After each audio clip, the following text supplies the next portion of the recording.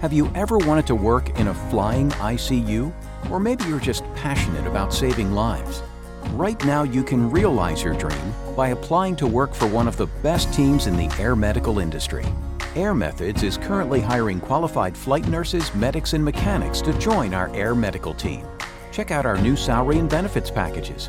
Visit airmethods.com/careers and apply today. That's airmethods.com/careers.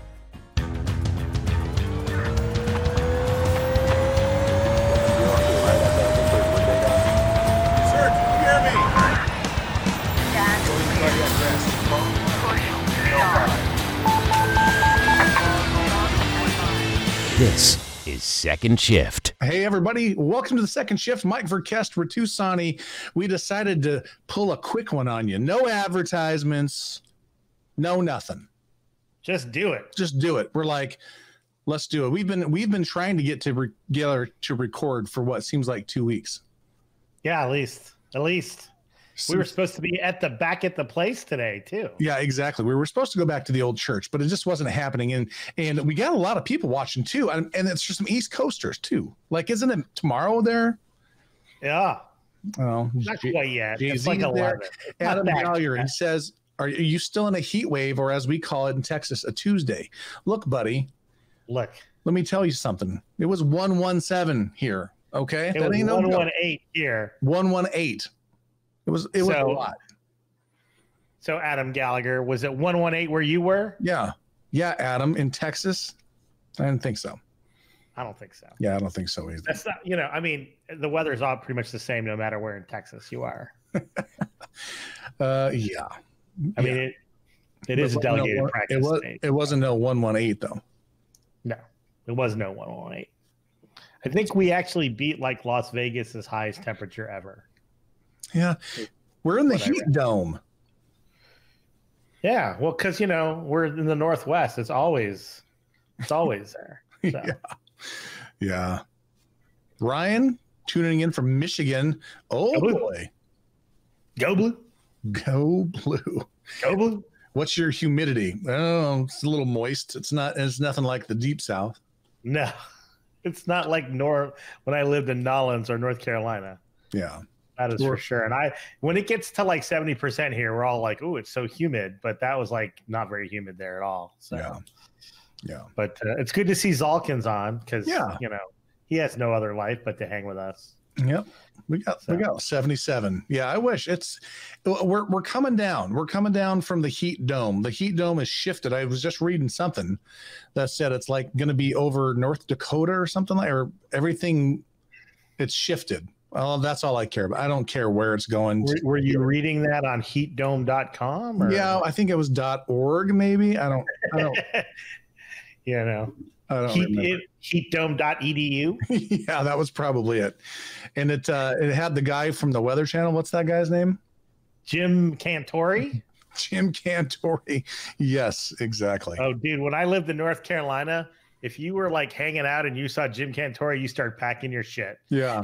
Well, they did some pretty funny commercials with him. Like he would just show up for like a beach day with his family and everyone would leave. Like, it was pretty funny.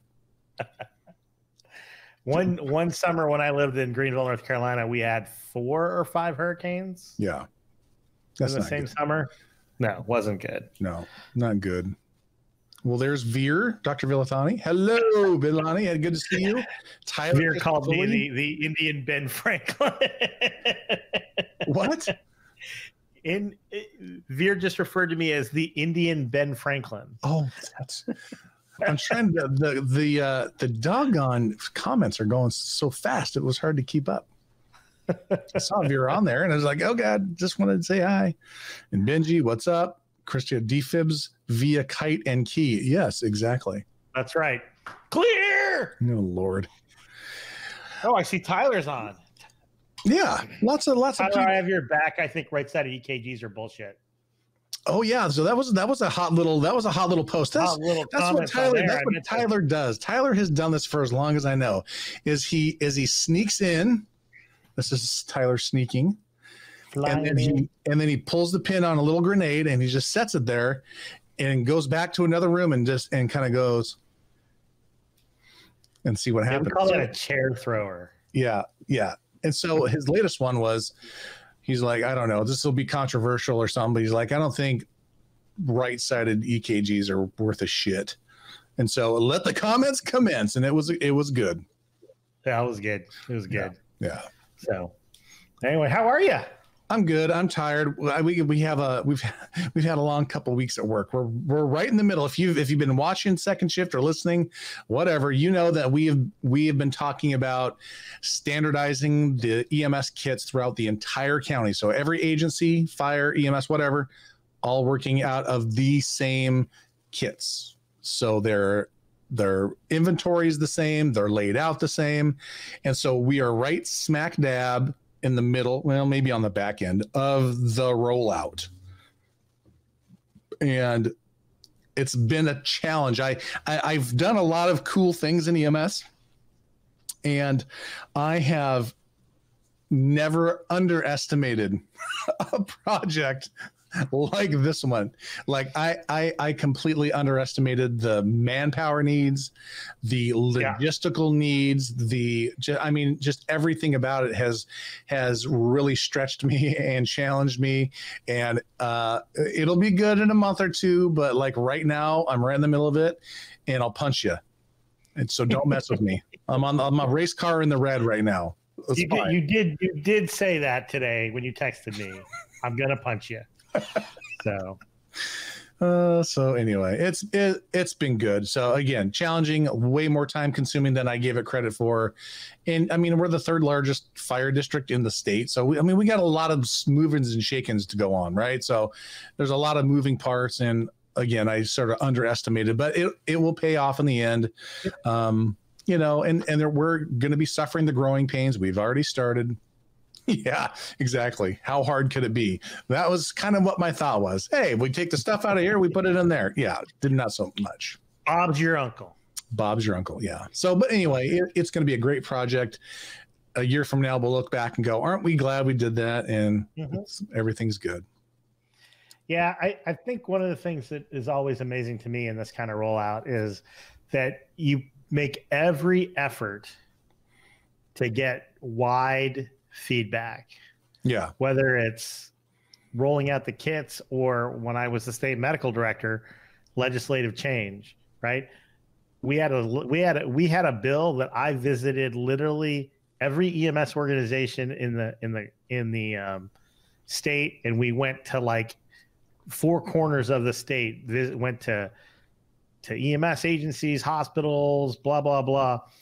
Spent 16 months traveling around giving people the information. And when it failed in committee, I was told by a senator who was kind of a dick about it that I didn't spend enough time and effort getting feedback. Oh, good. Yeah, because you do all that effort, but there's always somebody who wasn't in the loop or missed it or didn't pay attention and we're seeing that now. We put a lot of effort to try to get feedback on stuff and didn't get a whole lot, but now that these are going into people are like, oh, I didn't know this was coming. Like, what are you talking about? We've been right. Or why been talking here? This is stupid. Well, where were you 3 months ago when this whole thing was sent out for your sort of look-see-loo?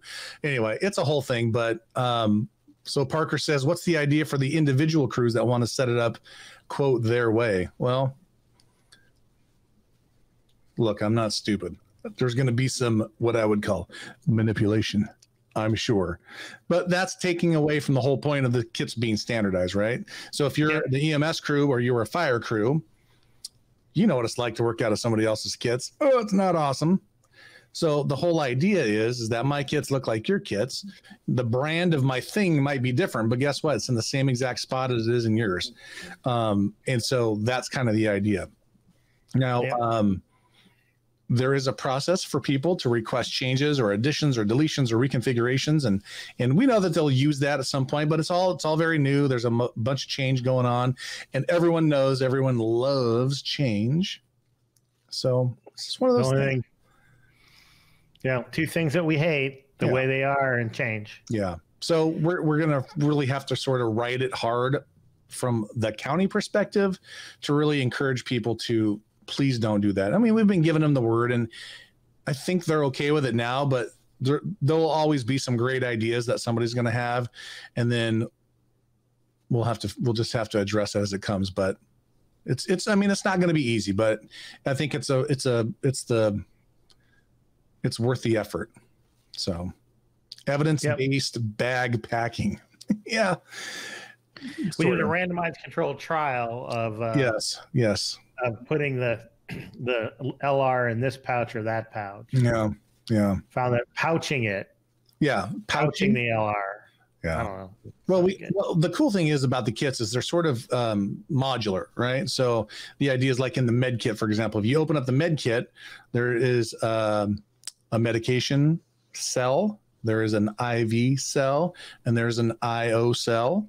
So the idea is you pull that whole little box, if you will. It's sort of a soft-sided case, and it has got everything you need.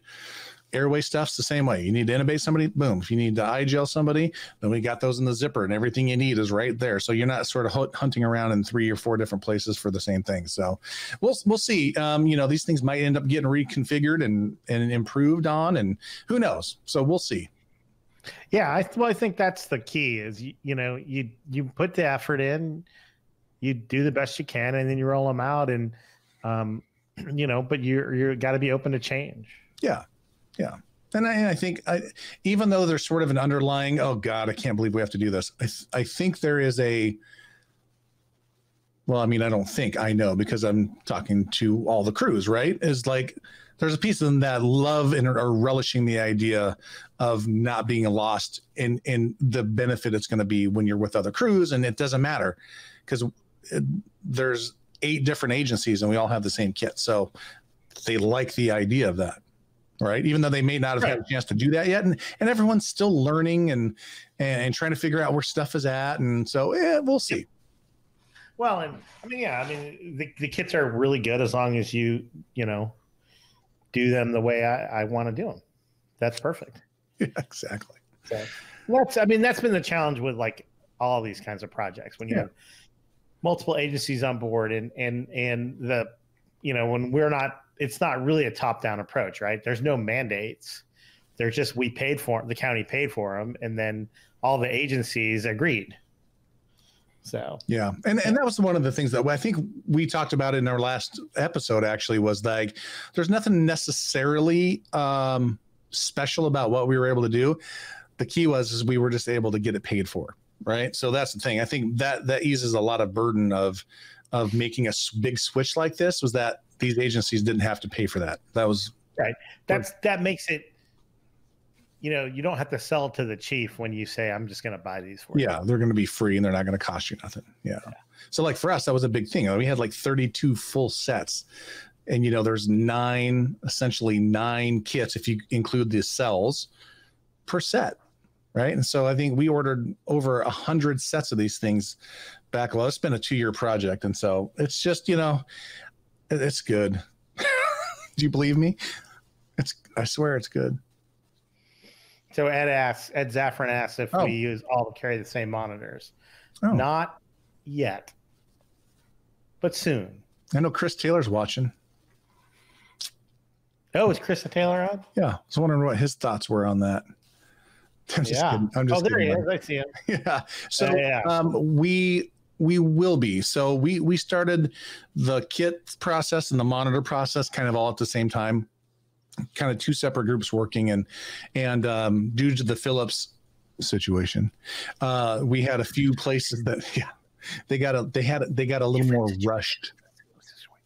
Yeah. They got a little more rushed in the process. So yeah, we had 2, I have 2 counties. The other county kind of had to move quickly. So yeah, we went through a process and picked a monitor, and now I think Clackamas has sort of adopted the same kind of results, not process. They've kind of participated in the process and said, "Yep, this looks good." Yep. So we got to do most of the stuff, but the hands-on. So anyway. Yeah. So we will. I think eventually we'll get there. Yeah, we will. So I know for my agency, for example, just for people that are watching, we use the X series right now. and they're good for probably 3 more years, no problem, right? So we're not in any big rush, but when we do move, it'll be to whatever that next gen's going to be, and it'll be exciting. Yeah. So it was your birthday on Friday, buddy. It was my birthday on Friday. Yes. Well, I'll just say it again. Happy birthday. Well, thank you, sir. Even though I got to spend half of your birthday with you. That's right. It was good. Ben got to spend like my whole birthday with I know. You guys went golfing. Well, you started at like 11 in the morning. 11:45. But yeah, I mean 11 o'clock when we got there. Well, yeah, you got to get warmed up and pack your shit and get ready to go.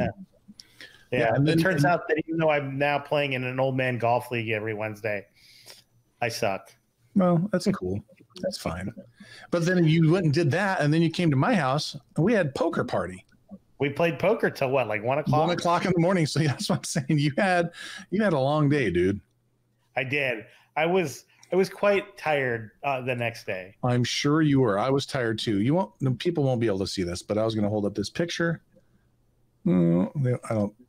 Well, sort of. That was it. Yeah, it sort of works. It's a little glary, but we had a good time. I lost again, and I'm pissed. Man, I'm on a real drought here with this. I came in 6th out of 7 this time. I mean, I didn't do that bad. I didn't get any birthday cards. I was gonna say you got a birthday card, which you left here, by the way, that we all signed. Which I left, which I was planning to get from you today, but now we ended up doing it remotely. Just so you know, I threw your birthday card away. Oh, okay. Well, I remember what it looked like in my heart. Yeah, so there you go. Yeah, we all signed it, took the care, and then you left it, and I'm like, well, screw him, threw it away. Oh no. Yeah. So anyway, it was great to see you, buddy. Happy birthday. Thank you. There are so many things. There are so many things we could talk about. We're about 18 minutes in. We have talked EMS. That's right. We talked about the kits. Yeah. I didn't talk about what I'm drinking. I decided after my long day of kits, I was going to have me a little Burby. So this is the Woodford Masters collection that you guys had. Yeah. Amazing. So good. I was thinking about that stag that you let me try. The George T. Stag. Yeah. That was good. It's hot. But it came in hot. I was like, whoa. Yeah. It's hot. Hot stuff, man. Yeah. It was hot. It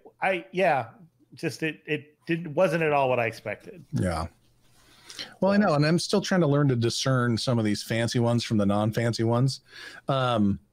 Because, I thought that Uncle Nearest is amazing for Tennessee whiskey, right? It's like $30 or $40 a bottle. I don't know, something like that, versus $600 or $1,000. I don't get it. I don't know. Yeah. Anyway. Yeah, no, I'm not. I agree. I'm not there where I mean, yeah, I can't necessarily tell the huge. Like, I don't see a 10-fold difference in value. Well, certainly there is. Oh yeah. Bill Toon said, or the Atlantic article. Well, he also said ketamine in Colorado. So yeah, that's on he's already got the 2 topics that we talked about. You reading my mail, Bill? You reading my mail, man? Cardboardo. No, that's cool. Selena, that's cool. Cardboardo. It's the old boxed stuff. There ain't nothing wrong with that. Oh, Weller. I'm having the old H2O. Yeah, I've got that too. I'm sort of double fisting. I got my water. And we're good. So I had a couple beers earlier tonight. So that's right. You were sort of doing some stuff on the side out there. Yeah. So we were actually not even going to do the live. If you're just kind of tuning in, we were gonna get together and do it. But after my last couple of days, I'm beat, and I didn't have the gumption. I'm like, if I go home, which I had to, I ain't leaving. I just can't. I get it.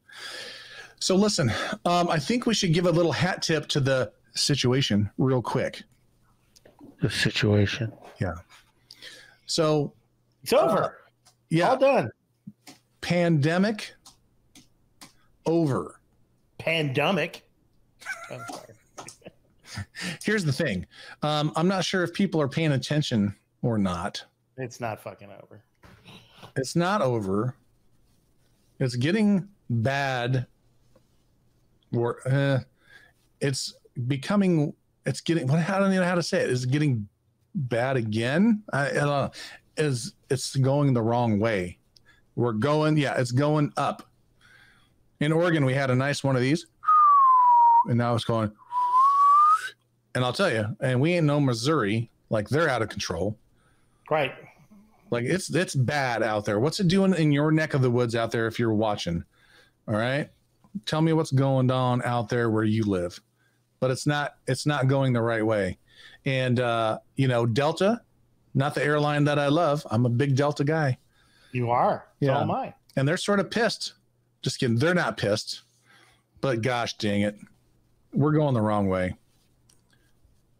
We're going the wrong way. And I don't know. Are we going to end up locked up again? Like, what the hell's going on, man? We don't. I mean, I don't think we have the political will to do that. I don't think we do either. And I think that what we're seeing is that the places that we're against locking down are also the places with less vaccination penetration. Indeed. And are the places that are going to get hit the hardest. Yeah. And I mean, as a public health doctor, I have a responsibility to look out for the public's health. So even though there's a community that just broke off from your fire department that has an atrocious vaccination rate, we still got to do what we can to work that and encourage that and make that available. But people, I want to be responsible. Well, guess what?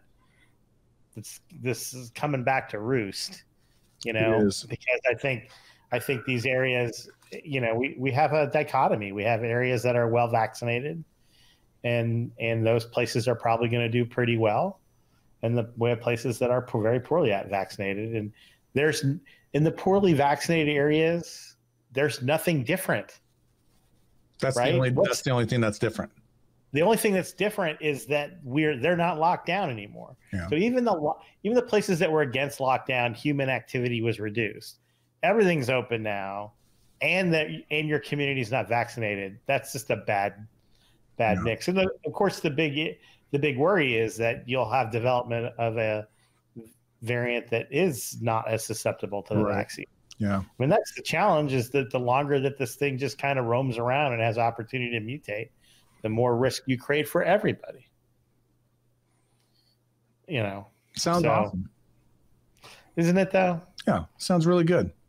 But, I mean, we have communities where the EMS agencies, field providers are 40% vaccinated. So I don't get that. We're the ones that know this stuff. We're the ones that are supposed to provide an example, leadership in our communities, and we have our own personnel who are not vaccinated. Yeah, it definitely makes it tough. It does, and I don't know.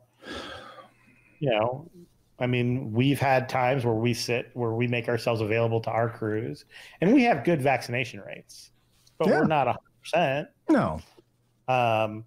And you have to listen. You have to be empathetic. You have to understand. But at the end of the day, it's about, what does the science say, and how do you keep your family and your community safe? Yeah, I had somebody ask me why I was still wearing my mask.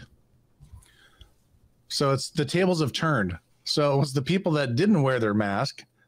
Hey, why don't you have your mask on? And now it's, if you wear your mask, don't you believe in the science? Aren't you a science believer? Yes, but you're a fucking liar. You don't have your vaccination. You're not wearing, excuse my French, by the way. But that's the problem, is people are buying fake vaccine cards. People, I don't want to be too judgy here, but I feel like my track record's pretty good on knowing whether or not, kind of based on how you're dressed. This is just Mikey B. I know if you've had your vaccine or not. I bet you I give 70% based on just your appearance. Like I can tell, and they're just people are liars. So I'm going to continue to wear my mask in places where I'm not comfortable, and I don't give a shit. They can harass me all they want. Only one person did it. So Anyway, Dave White says 90% vaccinated in their shop. That's amazing. That's great. Yeah. This says Alan Wolf, like the Alan Wolf is watching. My goodness. I can't see the list of who's watching. Well, so I don't know if it's just my phone or whatever, but so far this thing has told me 96 times that Alan Wolf is watching. He used to do that with Samantha Johnson. And then tonight it was Benji McCullum. He was watching 50 times. It just keeps telling me the same person's watching. So I don't know. Benji's good. We like Benji. Yeah, no, I'm just saying. You know Benji? Kind of weird. I mean, yeah. Benji's. Oh no, you've never been out drinking with Benji, have you? Oh, Benji. Benji's a very fun man to hang out with. Good. Benji's part of the whole Wake crew. Oh, nice. I need to get out there. Benji and Brandon and hanging out with Zalkin and Brent, Christopher. Oh, there's Alan.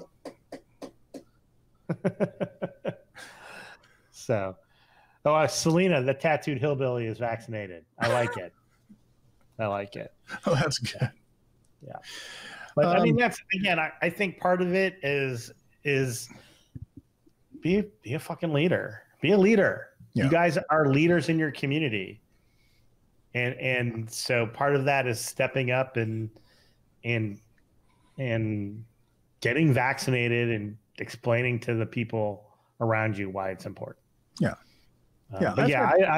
I'm worried about the fall in particular. I'm worried that it's going to be bad. Yeah. And it's going to be bad in some really bad, there are going to be just pockets that are really hit hard. Meanwhile, I live in one of the most vaccinated zip codes in the whole state. I'm not too worried like around here. Yeah. Yeah. I'll be curious to, we have bought some tickets for some events in the fall. We'll see. So one of them is I'll be going to the F1 race in Austin, and that's in October. Outdoors. Yeah, I'm pretty comfortable. I think that'll be okay. We do have tickets for a concert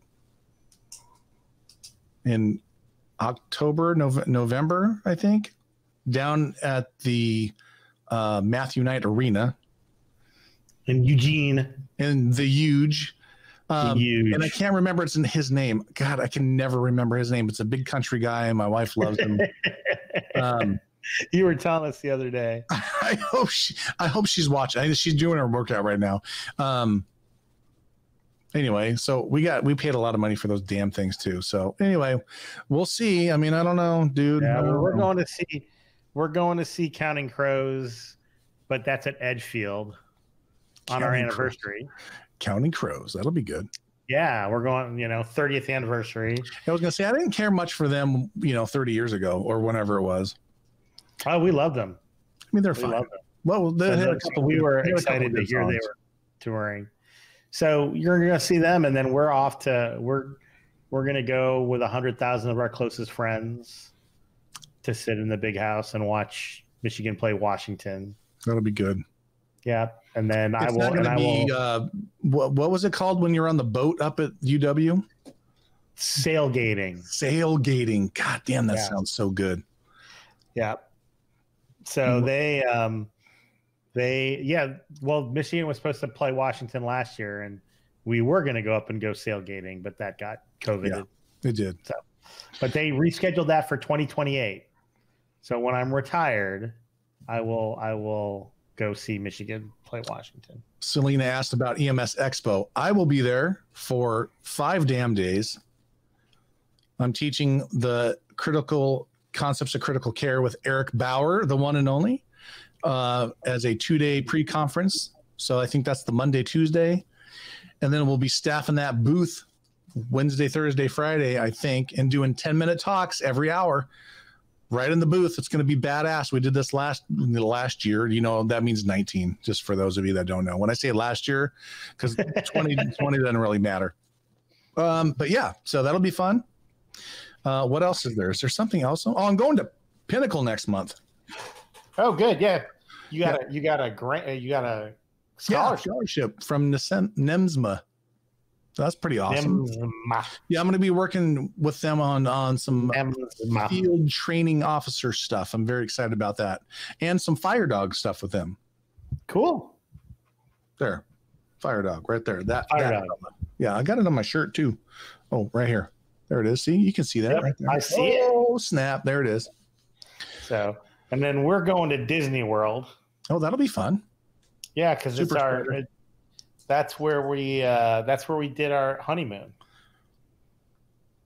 So 30 years ago, we had our honeymoon in Disney World. So now we're going back. That'll be super cool. So hold on a sec. I want to hard stop us. And I want to talk a little bit about this article. I just switched gears on us. Did you catch that? Dude, my head's spinning. But look how I hit my head on the steering wheel with the hard stop. Yeah. Well, kinematics of trauma. So you were telling me that there was an article in the Atlantic. The Atlantic. And that is a monthly publication or something. I mean, I've heard of it, but I don't follow it. I'm going to try to cover a lot of news, a lot of politics. I'm actually a subscriber. I'm going to GTS that and try to find an article about paramedics that you were telling me about. I texted you the link. You should be able to. You did not. You did not text me. Oh, I'll try again. Nope. The last thing I got from you says I'm in the green room. You know what? It said it's failing to send. Oh, there it goes. It just came through. Okay. All right. So the article is entitled "Emergency Medicine's Original Sin: The Misperceptions That Paramedics Are Merely Ambulance Drivers is Everyone's Problem." So I just got the link to this. Maybe I can put it in the comments. But can you give us the 50,000 foot sort of, Yeah, I mean, it's exactly what they said. That paramedics make life-saving decisions, that paramedics play a huge role, and they're just not appreciated for that. And they're not appreciated financially. So like the mean pay for a paramedic is $17 an hour. They're not appreciated by the hospital system. So, you drop a patient off at the hospital, they reported that only about 1 in 3 EMS agencies or EMS systems have a way to get feedback back to the crew as to what happened with that patient. Yeah. That's got to be very loose, because I don't think it's 1 in 3. I don't think 1 in 3 participated in an HDE yet. Maybe I'm wrong. Yeah. We could ask Remley. Oh, and Remley's in it. Our friend Dr. Remley Crow. Dr. Remley Crow. And who else was it? You said there was somebody else that was quoted in there. Mike Levy. Oh, yeah, Dr. Mike Levy. Dr. Levy, the president of NAMSP. Mm-hmm. And there was a quote from an emergency physician who, if you read it out of context, you're like, she's saying that we're just ambulance drivers, but what she's saying is that even in the emergency department, sometimes we think you're just ambulance drivers. And so just about the sort of lack of appreciation and the lack of good quality improvement and feedback that comes. So,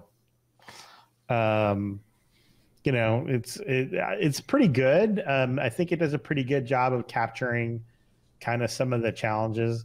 They didn't really talk about how there was some mention about how bad the last year and a half has been on EMS workers, but it was just mostly focused on kind of the sort of poor perception of them, but not just like externally, but in the emergency world too. They mentioned too that hospitals used to hide behind HIPAA. I am still do in a lot of places. Oh yeah, for sure. To say that we can't share that with you, it's HIPAA, which is completely not true. We've known that since the beginning of HIPAA. Yeah. One of the P's is portability, right? So, So yeah, and you know, Bill Toon says the story hasn't changed in 48 years. That's for sure. Yeah, but it's interesting that it's in mainstream. It's in the mainstream literature, not just like at Pinnacle, or you know, this was we're a all mainstream. sitting around feeling bad about ourselves. But yeah, no, it's out there. I think the author was pretty astounded that a paramedic could go to somebody's house, diagnose a heart attack. Oh, we don't diagnose, identify a heart attack. It's a fucking heart attack. You figured it out. Take the patient to a hospital and not know what happened to him.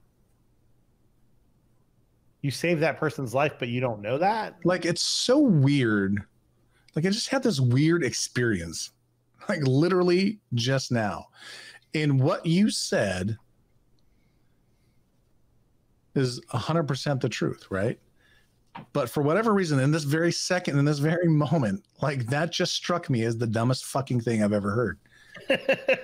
Like, you're right. It's almost as dumb as a bunch of people on the scene having different equipment, but yeah, no, it is.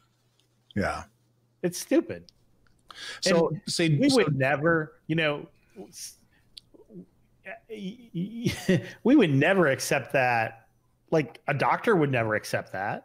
No. Not being able to know what happened to their patients once they admitted them. Yeah. You know, so I follow every one of my admissions till they get discharged. I read their notes every day. Yeah. So, and I think Dave makes a simple but like elegant point is that like in his system, they have 2 hospitals. All right. So that increases your chance of getting feedback probably by a lot, where here in our area, you can't throw a rock without hitting a hospital. Now, and while some of them might be in the same system, they don't, it doesn't work. Like we have to rely on some existing previous relationships to try to get feedback. We try to leverage those. We used to have Epic access to a few places and they've cut those back and we don't have those anymore. So like where I used to be able to get feedback from maybe 6 places, now I got 2. And that's why I'm excited for hopefully HDE, right? Some kind of data exchange so we can at least get the deets. Yeah. Anyway, we put the link. So I know Jay-Z shared it. I shared it in the comments on the Flybridge Ed Live. So for those of you that are listening to this after the fact, you can go back and watch this video, and the links to all this stuff is going to be right in the comment box there. So anyway, it's good to get us out there. Thanks to Dr. Crow and Dr. Levy for getting out there and doing that. And that's awesome. Get that out there. Another thing on the list, this Colorado law, ketamine. Ketamine is in the law. Yeah, they have specific. They have in legislation specifically named a drug. Link in the comments. Link to the actual. The link is actually to the actual bill language, so not to the news coverage. Yeah. So if you just Google Colorado ketamine, it's there. It's all Just GTS. Yeah. But so tomorrow, if we found out that ketamine saved somebody's life, like if there was some new use for ketamine that was like life-saving, it would be against the law to do it pre-hospitally. You would have to change the law. I'm just a bill. Which requires literally an act of Congress, or in this case, the state legislature. So you mean like helping with a seizure or something? Yeah. For instance, if ketamine was a good last resort for seizures, which we know our friend Dr. Antevi is a big proponent of. Mm-hmm. I'm not personally sold yet, but I'll get there. Or I could get there. You would have to worry about this law. Now, the law that was initially proposed and the law that passed, there were some significant changes and it was watered down. So that's good. But it's still, it's still frustrating. And, a lot of people are like, well, this is just political bullshit. We got steamrolled by politics. And yeah, We did, but we couldn't. We got to do a better job of telling our story, right? Data doesn't move, politics, stories do. And the overwhelming story was of a young man who died after getting ketamine. And that's a tough story to overcome. But I mean, that's a part of, I mean, that's, you know, especially given the fact that it was a young black man and white police officers that were involved. And, you know, certainly I think that played a role too. You know, I agree with Bill Toon and Ed Zafran. Politicians shouldn't dictate medicine, but if we don't fix stuff, they'll come in and do it for us. Yeah. You know, that's they get to make the laws, we don't. And so how do you manage the story? I think last year that was just going to be hard. Go ahead. No, I was just going to say, I would just love to sit in on the weight assessment training that everyone's going to have to do now. Yes, that's right. So in the law, if you're going to give ketamine, you have to weigh the patient, which works very well with your aggressive, agitated patient. It says right in the law that you can only give ketamine if, you know, there's a safety risk. So I don't even know about giving it for pain. We use ketamine for pain in our system all the time. Yeah. And I use it in the emergency department all the time because this law only applies to out of hospital. But you have to either weigh the individual to ensure accurate dosage. By the way, ketamine has a ginormous therapeutic window. But what was the problem? One of the problems was this system had weight-based dosing, but it defaulted to everybody just giving the same dose. Mm-hmm. Yeah. And in the investigation of this outcome, they were like, well, this didn't follow. They didn't follow they gave 550 milligrams, which would be, you know, and so follow your damn protocols or write protocols that are easier to follow. Yeah. But if you can't weigh the individual, then you have to have two personnel who are trained in weight assessments to agree with your weight assessment.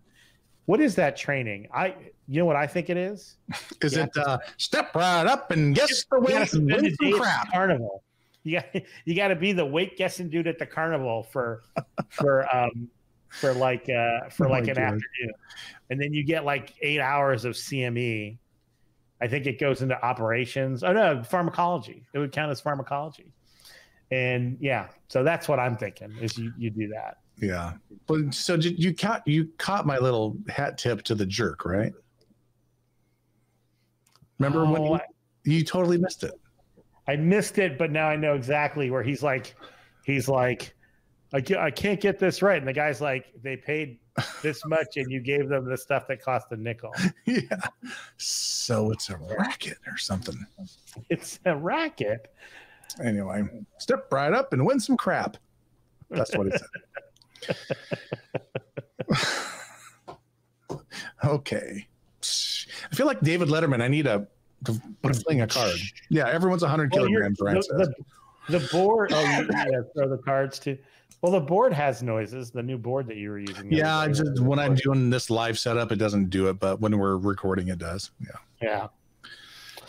So the other thing in this law, so they watered it down a little bit. One of the things that was interesting in the original bill was that they were reconstituting their EMS committee, and they put in the law that only 2 people on the committee could be members of NAMSP.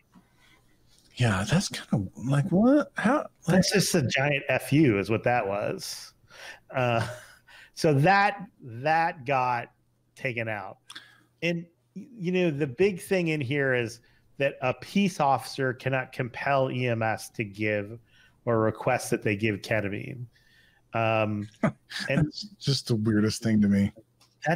But again, false narrative, right? There's this false narrative that police are asking us to give ketamine. Hey, buddy. Could you give us some ketamine? But what's really happening is patients are aggressive, agitated, violent, and you have police and EMS wrestling him to the ground, and people want to just get him sedated for everybody's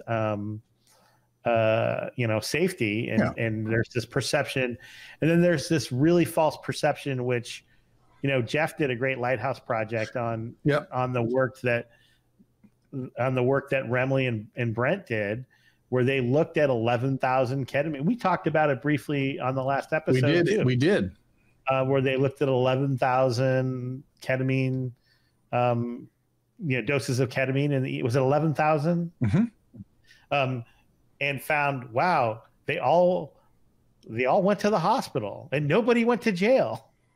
So this narrative that police are like saying, can you give ketamine so I can arrest the guy? Right. So it's illegal to do that in this law, which is fine because that shit was never happening. But there's a whole bunch about that, and it's just weird. And it's all it's all sort of based on this one case. But I think that in some respect, if something can go wrong, it will go wrong. And if you're given ketamine but not putting people on, that's the other thing. If you give ketamine, you have to put somebody on a monitor. Well, that's brilliant shit. I mean, that has to be in the state law. Okay, I'm not laughing. Not the rules, not in the protocols, but in statute. If you give something that could affect somebody's breathing, specifically just this one drug, they ought to maybe be on a monitor. Yeah. So it's sad and it's unfortunate. I think that the law that ultimately passed is not as terrible as what was proposed, where you had to have 5 people agree on the weight, and you could, but the other thing is ketamine was on a special waiver system. Yeah.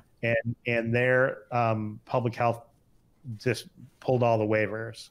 So the law passed, it was signed, and now ketamine is completely removed from all pre-hospital use now. So that's, which I think is another bad outcome. I think we don't use ketamine in our system for agitated sedation. Delirium or sedation. You can't say agitated delirium anymore. Yep, for sure. Yeah. So how about heroin overdose on a monitor? No, Earl, no monitor. I know where he's going with that. I know. We see you, Earl. We see you, Earl. We hear you. Yeah. But again, it's a little bit of I think it's a little bit of sort of lax oversight that sort of progressed. Yeah. A little bit of unable to seize the narrative. And when NEMSP got involved, and that's what led to NEMSP being included in the initial draft of the legislation. And even though it was Mike Levy, who's very calm, collected, very collegial, they were still not happy about it. Yeah. So it's I think there's more to come on this. We use droperidol. Yeah, we've been able to get droperidol back in our system. I think just about everybody's got it now. I talked to a crew the other day. They're like, "Oh my God, I finally had an opportunity to use that, and it was amazing." They were so happy with, it just worked quickly. The patient was calm, manageable, and they're in. So it was good. Yeah, and I think the other piece too is, at the time, and we talked about this with our protocol video, but at the time I didn't think it was. I thought it was going to be a little bit of a pain in the ass, but really, really pushing proper documentation and using a scale that's been verified. Yeah. So when our crews give droperidol or midazolam or both, it is written right in the chart that the patient's Brosette violence score was this, their RAS was this was their RAS after. Mm-hmm. And in our QI, we pulled a bunch of charts. They're doing a pretty good job of better than better than I had hoped. I mean, I was really worried it was going to be seen as too much of a pain in the ass, but I think also people are just understanding that it protects them to document, why, and then, putting them on a goddamn monitor after you give them those things, maintaining that monitor and understanding that you're giving medications that can lead to respiratory arrest. Yeah. So, I mean, I feel like we're in I don't feel as, we've talked about ketamine repeatedly, and I feel like we're doing okay now that we have droperidol. When we all had Geodon, I wasn't particularly. Well, I know that one of our Zyprexa too. So I mean, don't be skipping that. Well, yeah, but I mean, one of our good friends really loves Geodon, thinks it works great in EMS, but that's three things about that. Three things. Yeah. But that's because he doesn't have to sit there for the 25 minutes it takes to kick in. Yeah. So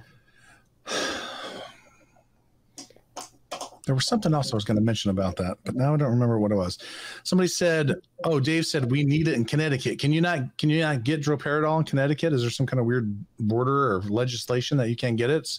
Seems to be, as far as I can tell, like we have no trouble ordering it. We just order it. Like so there's nothing crazy about it. So it should be pretty widely available out there.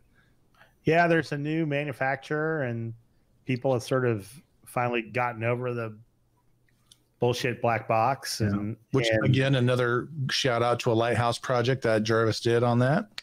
Yep. Yeah. So Earl says he's okay with Geodon.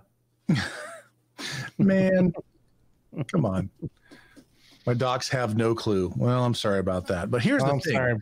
That is actually a topic we are going to do maybe on the next one. I'm not sure. Go. Times are people is my internet not working? Yeah, you kind of disappeared for a second. I was worried that I was going to have to carry this thing. You've frozen again now. But you're in a very thoughtful pose.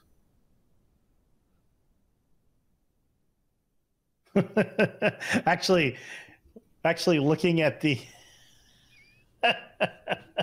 there you are. Oh, man, I don't know what's going on here. Could you hear me? No, I couldn't hear anything. You locked up, and if you look at the Facebook feed, because we're a little ahead of it, you're just staring off into space. Oh yeah, I see it right there. Oh my gosh, crazy. Sorry about that. I mean, I'm hardwired with a gig here. I don't know why I would be having internet. I don't know. troubles. I'm hardwired with a gig too, and I keep getting the thing that says I have a very poor internet connection. That's so weird. So anyway, sorry about that. I lost my train of thought. I was saying something. So this was a topic you want to do on our next show? Yes. And that is how to have a discussion with your medical director about things, right? Like things that you want to get added to a protocol or an operational piece that maybe if your medical director is involved in those kind of things, like how to really have that conversation. And I know Jarvis was interested in doing that and from the research side, because I think one of the things that we all know is that, there's lots of different kind of medical directors out there, right? We've affectionately referred to them sometimes as milk carton medical directors, where you have one, but maybe you've never met them, and so maybe some tips and techniques, and just tips on how to sort of have these discussions with your medical director. I don't know. So that would be interesting. Yeah. So I mean, I feel like for me, it's a little. I don't have that problem, and I'm very fortunate. Right? So like my best friend. Twice a month, you and your medical director have a very public conversation about what's going on in EMS. Yeah. Or theoretically twice a month. Yeah. But we also talk when we're not doing this. Yeah. And if we don't talk, if we go a few days without talking, one of us will text the other one and go, hello. Yeah. Hello. It's kind of funny that way. That's pretty good. I miss you. Don't have any medical directors on that discussion, Bill says. Yeah, that's probably, yeah. Well, well, here's the thing is that we will have medical, we're not going to have any assholes on, right? So we'll only have the ones that are collegial and want to have those discussions with their providers. So I think there will be something to glean from it for everybody, no matter what it is. And maybe we'll have, I don't know. We'll see what we can do. So an interesting topic. Yeah. Hey, listen, I just wanted to spend an hour with you, good buddy. I don't want to keep you up too late. For you East Coasters and anyone outside of Pacific time, God bless you. Thanks for hopping on. Like I said, we just jumped. We jumped with no warning, no, hey, we're going to do it. We just did it. And it was good. That was good. It was good to see folks that I hadn't seen in a while. It was good to have this conversation. Yeah. We need to do a better job of getting back behind the mic. I don't know if we should maybe do like one live and one recorded per month. We need to figure that out, because I like the lives, but I also do like going and seeing you in person. Yeah, for sure. Yeah. Anyway, well, let me get us out of here. On behalf of Dr. Ratusani, Mike Verkest, you've been watching and listening to another episode of the Second Shift Podcast. We are a proud member of the FlyBridge Ed Podcast Network and a Fire Dog production. Indeed. We will see you guys on the next one. Have a good night. Second Shift is a production of FlightBridge Ed LLC at flightbridgeed.com.